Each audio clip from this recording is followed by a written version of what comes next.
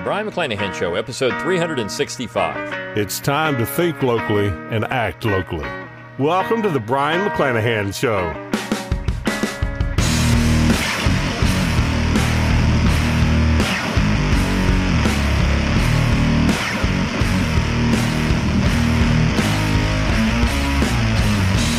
Welcome back to the Brian McClanahan Show. Glad to have you back on the program. Very glad to be here. Don't forget to follow me on Twitter, like my Facebook page, and subscribe to my YouTube page where you can watch this podcast. You can find all those social media accounts on my webpage, brianmcclanahan.com. That's B-R-I-O-N, McClanahan.com. While you're there, give me an email address. I'll give you a free ebook, Forgotten Founders, and a free audiobook of the same title, read by yours truly. You can support the show by going to McClanahanacademy.com. McClanahanacademy.com. It's always free to enroll. You get a free class when you do enroll, and you get the best deals on new and forthcoming courses. I've got another one coming out by the end of September. You're going to want to be a member, free of charge. You get that free course, and then you get the best deals, the best coupons. So head on over to McClanahanacademy.com. Purchase one of my courses there. It helps keep the podcast free of charge. You also get something awesome out of it, a great class. It's fantastic. All right, so go do that. Also go to at brianmcclanahan.com, click on that support tab. You can throw a few pennies my way, help keep these lights on, help keep the podcast going. You can get a Brian McClanahan book plate if you want my autograph on one of my books. It's a great way to do that. You can purchase one of my books. I've got a new one out, Southern Scribbling, 60 Essays in Defense of the Southern Tradition. You're going to want that book. It's fantastic, if I do say so myself. And these times we need to understand the bedrock of American conservatism, and you have to find that within the South. Doesn't mean there weren't good Northerners as well, but the South carried on that tradition longer than anyone else in any other section. So you want to understand that, and that's where that book comes into play. You can also go to Learn True, T-R-U-E, LearnTrueHistory.com. That's my affiliate link for Tom Woods Liberty Classroom. I teach there with Tom and a lot of the great instructors. And of course, you do help support the show if you purchase a membership there through that link. And always get your Brian McClanahan Show logo and all kinds of cool stuff. Click on that shop tab. Rate the podcast wherever you get podcasts. Share it around on social media. Do all those things to help think locally and act locally. And that will continue that process. All right, well, let's continue our Supreme Court week. We've had a couple of episodes on that. And, of course, in honor of that, I'm giving you a coupon, if you're listening to this podcast, to my American Constitutions course. If you use the coupon code RBG at checkout, you can get 35% off that one class. It's RBG at checkout, 35% off American Constitutions. If you're on my email list, you got an email about it yesterday, but you're going to save a ton of money, 35% on American Constitutions. And if you took that class, you would know a lot of the stuff I'm talking about. But I want to talk today about an article. Someone actually sent this to me, and I figured I would do this. There were some other things I was thinking about with Supreme Court week, and this kind of piggybacks on something that I did yesterday. But it's an article written by a friend of the show, a very good scholar at the University of Cumberland. His name is Aaron N. Coleman. Usually goes by Nathan Coleman, but Aaron N. Coleman. He wrote a great book on the Anti-Federalist tradition in America, and I highly recommend it. The title of that book is The American Revolution, State Sovereignty, and the American Constitutional Settlement. And it's a fantastic book. He also is the co-author of, or co-editor, I should say, of Debating Federalism from the Founding to Today. And so this essay appeared at Law and Liberty, which is the Liberty Fund website, in August. So not that long ago, a little over a month ago, but the title is Anti-Federalists and the Roots of Judicial Oligarchy. And I want to go through parts of this and explain some things here. First and foremost, we often hear this term originalism, and what does that actually mean?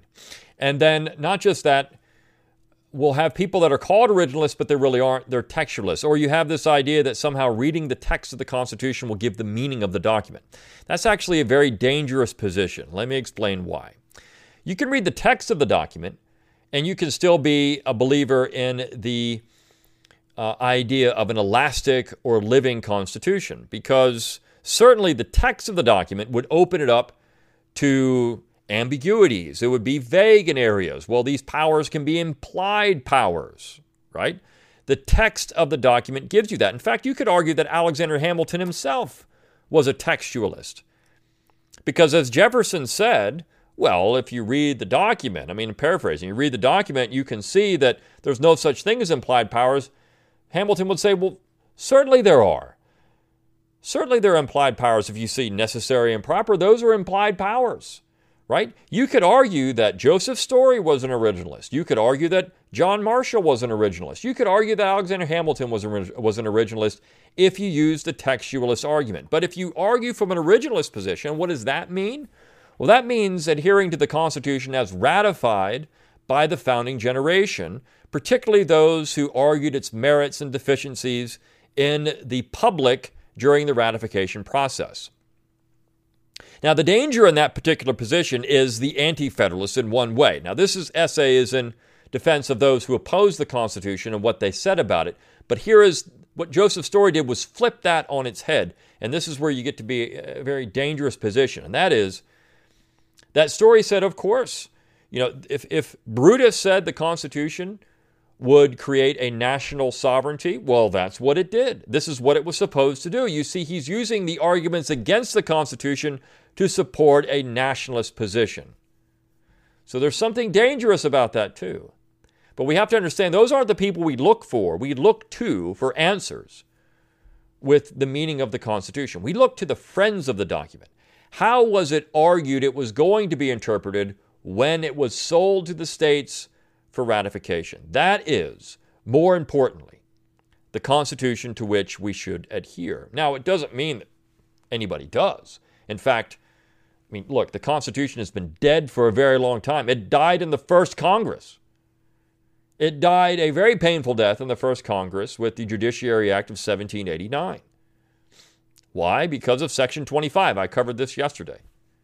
But the fact is, if we want to say this Constitution is sacred and sacrosanct and we're going to follow its original position, well then we need to do that, and we need to do it by looking at the friends of the document. Now, all that said, and Aaron Coleman wouldn't dispute me on this,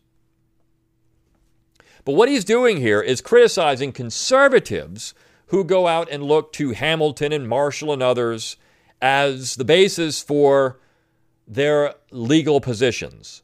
And he said the problem here is that you're going to get the Supreme Court we have today. A Supreme Court that's active, a Supreme Court that overrules the states, a Supreme Court that overrules the legislature, a Supreme Court that legislates from the bench, that does anything it wants to do because it has become the most powerful branch of government. In some ways it has. I still would argue perhaps the executive has done that.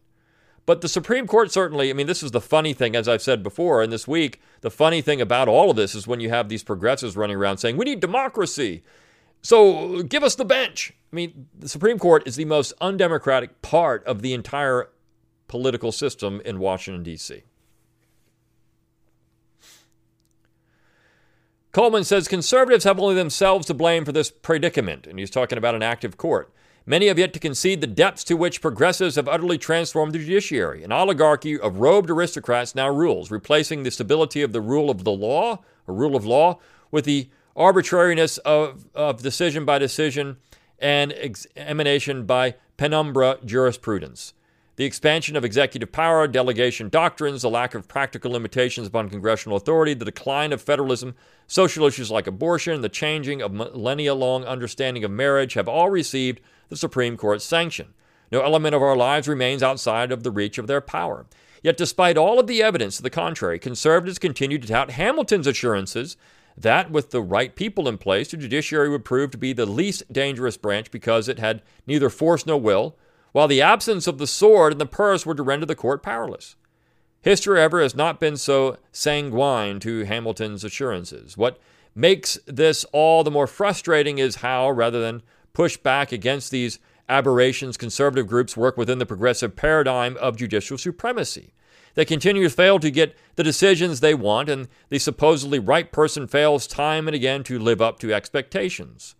All this is compounded by the guilt and shame that comes from effectively embracing the progressive elements that have so grotesquely misshapen the Constitution.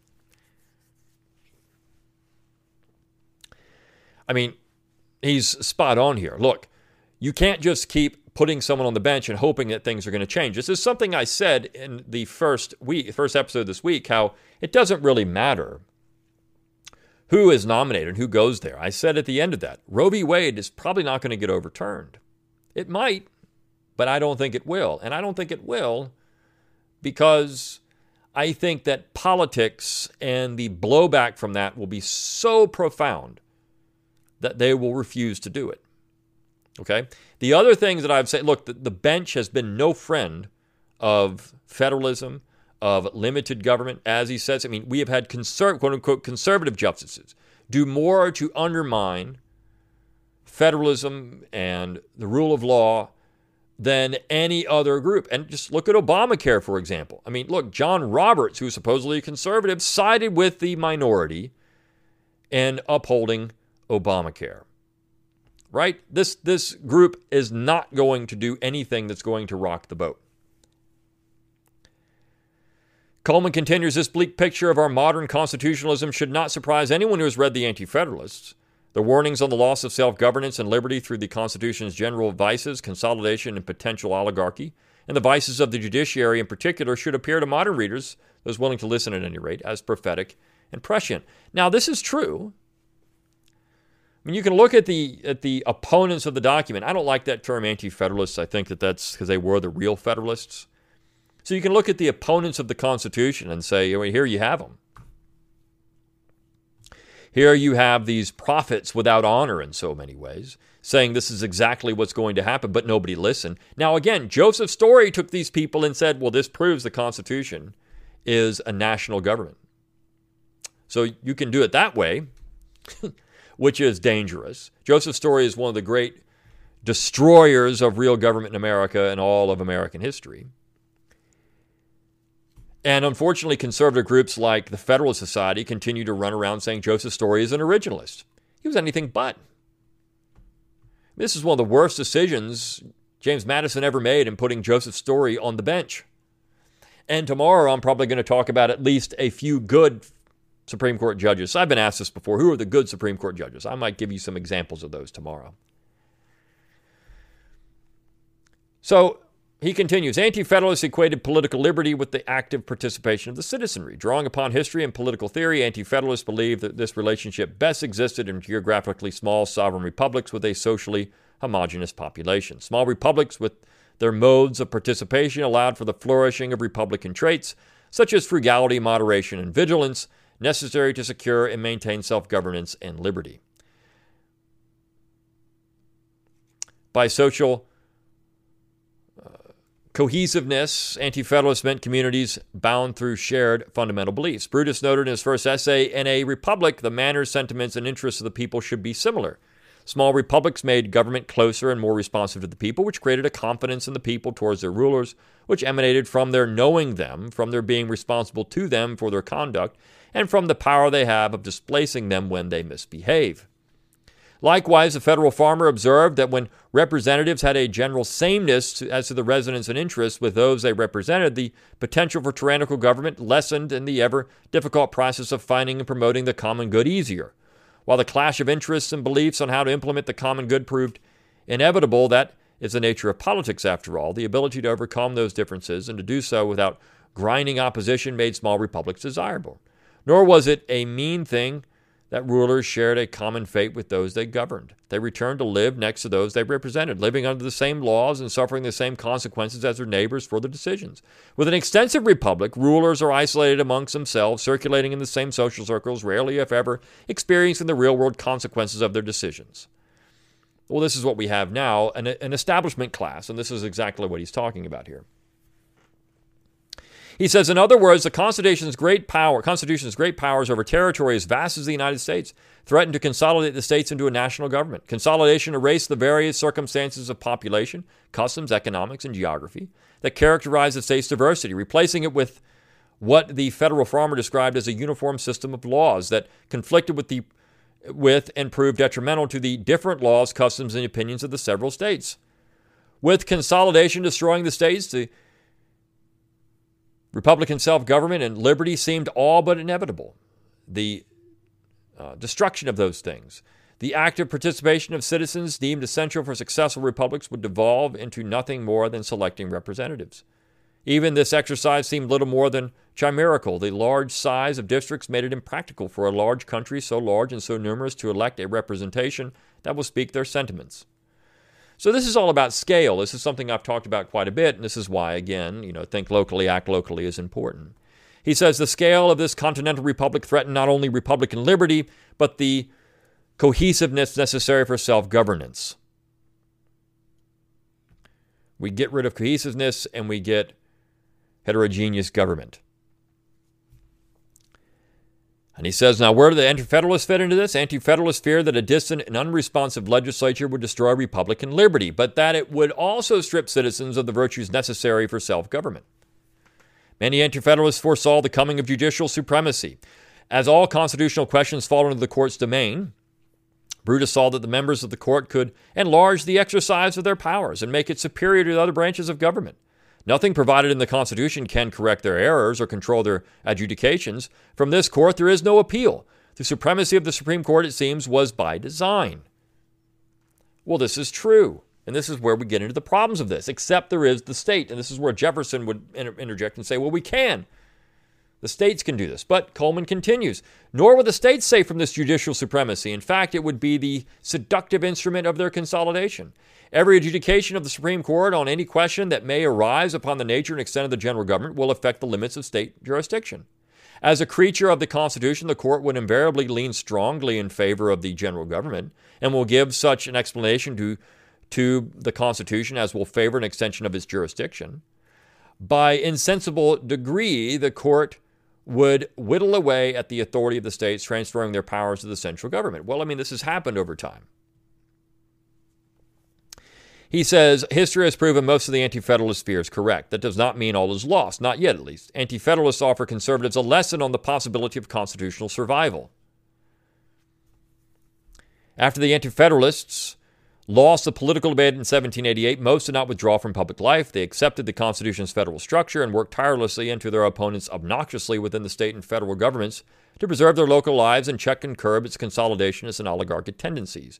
To put it another way, Anti-Federalists did not despair. They did not condemn the Constitution as illegitimate, nor did they advocate new modes of jurisprudence which only exacerbate the problem of judicial supremacy. While the Anti-Federalist attitude persisted, consolidation and judicial oligarchy, while not successful in every instance, were held at bay. Only after the passing of that mentality did their prognostications of the Constitution begin to come true. He concludes, before we consign the founders' regime to memory and whispered longings, conservatives must first embrace and actually listen to those who best understood the Constitution's vices. Conservatives must begin the arduous but necessary process of teaching what the Anti-Federalists knew, that free Republicans do not live in a homogenized, consolidated nation. Instead, they respect the sovereignty of the individual state, actively participate in the exercise of its good government, practice the Republican virtues of courage and vigilance, and maintain a healthy jealousy over their rights. Once conservatives acknowledge that the Anti-Federalists were right about consolidation leading to oligarchy, in our case, oligarchy by judiciary, they can begin to understand how those same Anti-Federalists hold the key to ending their reign. So his point is education. His point is, look, when he's talking to people like Richard Brookhiser, who I've mentioned on this podcast before, who would say that Hamilton and Marshall are correct. He's talking to them. Because only then, if they know this, can they understand. Brookhiser firmly believes in this idea that courts acting as they do would be a multi-headed hydra, a danger to the Union. Well, it's not. When this happened in the Confederacy, they proved they could do this when they just had a Supreme Court and the states handled everything else. They proved it could be done. Even if it was just for a very short period of time, they proved that this was possible. You didn't need an extensive federal court system to do any of this. And what would happen with this extensive federal court system is just as the opponents of the document predicted, you're going to get judicial supremacy, and not just that, you're going to have consolidation, which was Marshall's design all along. So the question becomes what to do. Well, again, this is where think locally, act locally means something. What to do, what to do. One thing that has to happen is we have to start encouraging lawyers to become judges who believe in this type of judicial restraint. It's a very hard thing because it's actually going to involve as a judge, not doing things that you might want to do, and adhering to a much more decentralized view of government, to actually say, I don't have jurisdiction here and I'm sending this back. We need people on the federal bench who are originalists, not textualists. And that is a difficult thing to do, particularly when you're taught in law school. The common law system, you base things on precedent, and of course the federal court system is supreme. All of these things that are problematic for real federalism to work in America. We're going to need legislatures that are capable and have the backbone of standing up to unconstitutional judicial supremacy and unconstitutional federal laws, to actually take Jefferson and Madison seriously when they advocated nullification, or not just that, the founding generation seriously when they nullified the Stamp Act, for example. I mean, this is what they did. You have to take that as the American tradition, and you have to say that unconstitutional laws are in no force in our state, and we're not going to make you adhere to them. Now, this becomes very difficult when the central authority operates on individuals, which it does in the case of an income tax. How do you nullify an income tax at the state level? Well, you really can't do it. So you're going to have something else work there, for example, or not just the income taxes. We have an amendment for that now. But say an individual mandate when it comes to paying for health care. I mean, how do you nullify that? I mean, it's difficult. Individuals have to do it, or the states can say, we're not going to force you to collect it. But I mean, at the end of the day, if you're doing this on individual tax returns, there's almost no way around it. You're going to have to get a federal judge to declare it unconstitutional, because the states can't block it. I mean, they can't. When you're talking about individuals, they could say, well, the IRS can't come collect taxes in our state, I guess. They could say they can't come in here to do it. Or if you want to send the IRS, and we can't stop them, I guess. But, we're going to make it difficult for them. I mean, there's very little they can actually do, though, when it comes to stuff like this. So you have to get the federal government involved if these things are unconstitutional, try to block this legislation, unfortunately. Because, I mean, this is where, you're getting at a point where these federal laws become obnoxious, and it's very difficult to do anything at the state level. Now, the 10th Amendment Center is great for this in trying to come up with solutions to these problems vis-a-vis the federal government. If it's something that the states have to do, well, of course, the states can't interpose. They can say, we're not going to enforce that law. For example, a sedition law. We're not going to enforce that law, or something along those lines. But at the end of the day, this becomes a very difficult process when everything is centralized, when we have one-size-fits-all top-down government, which is what we've gotten to in America. It becomes a mess to unravel. But it does start at the bottom, and people start thinking another way. It's why I've said education is the entire key. We need lawyers. We need legislators. We need people out there who are going to stand up and say, we're not going to take this unconstitutional federal oversight anymore, and we're going to pull back the powers of the federal government, and we're going to free the states up to do these things. It's going to take a bottom-up revolution in that way. And so that's the only way anything's going to change here. And it's why I wanted to talk about the Supreme Court for this week, because, right now, you have a lefty running around saying, you know what, we'll just ignore the decision. That could happen. Look, a president and a Congress could just ignore what the court say and not enforce. The court has no power if the government doesn't enforce their decrees. There's no power. The states don't have to enforce their decrees, right? They don't have to. So there's that. But, and that's something that could happen. But at the end of the day, you're going to need people there, in the government, in the legislatures, in the court systems, in the federal court system, in the state court systems, who are going to do the right thing when it comes to adhering to a real federalist position in America, the originalist position, and how the Constitution was sold to the states. I love this essay. I think it's great, and I think he's pointing out that education is the key. And it's a long process, unfortunately, but this is where this podcast comes in, and people like Aaron Coleman are invaluable in this process as well. All right. Hope you enjoyed this episode of the Brian McClanahan Show. Don't forget that RBG coupon. Go to McClanahan Academy, click on that American Constitutions course, put in the coupon code RB as in boy G, Ruth Bader Ginsburg, RBG. Get that class for 35% off. You get a great course on the American Constitution, and you're going to know a lot of this stuff through that already. All right, I'll see you tomorrow on the Brian McClanahan Show. See you then.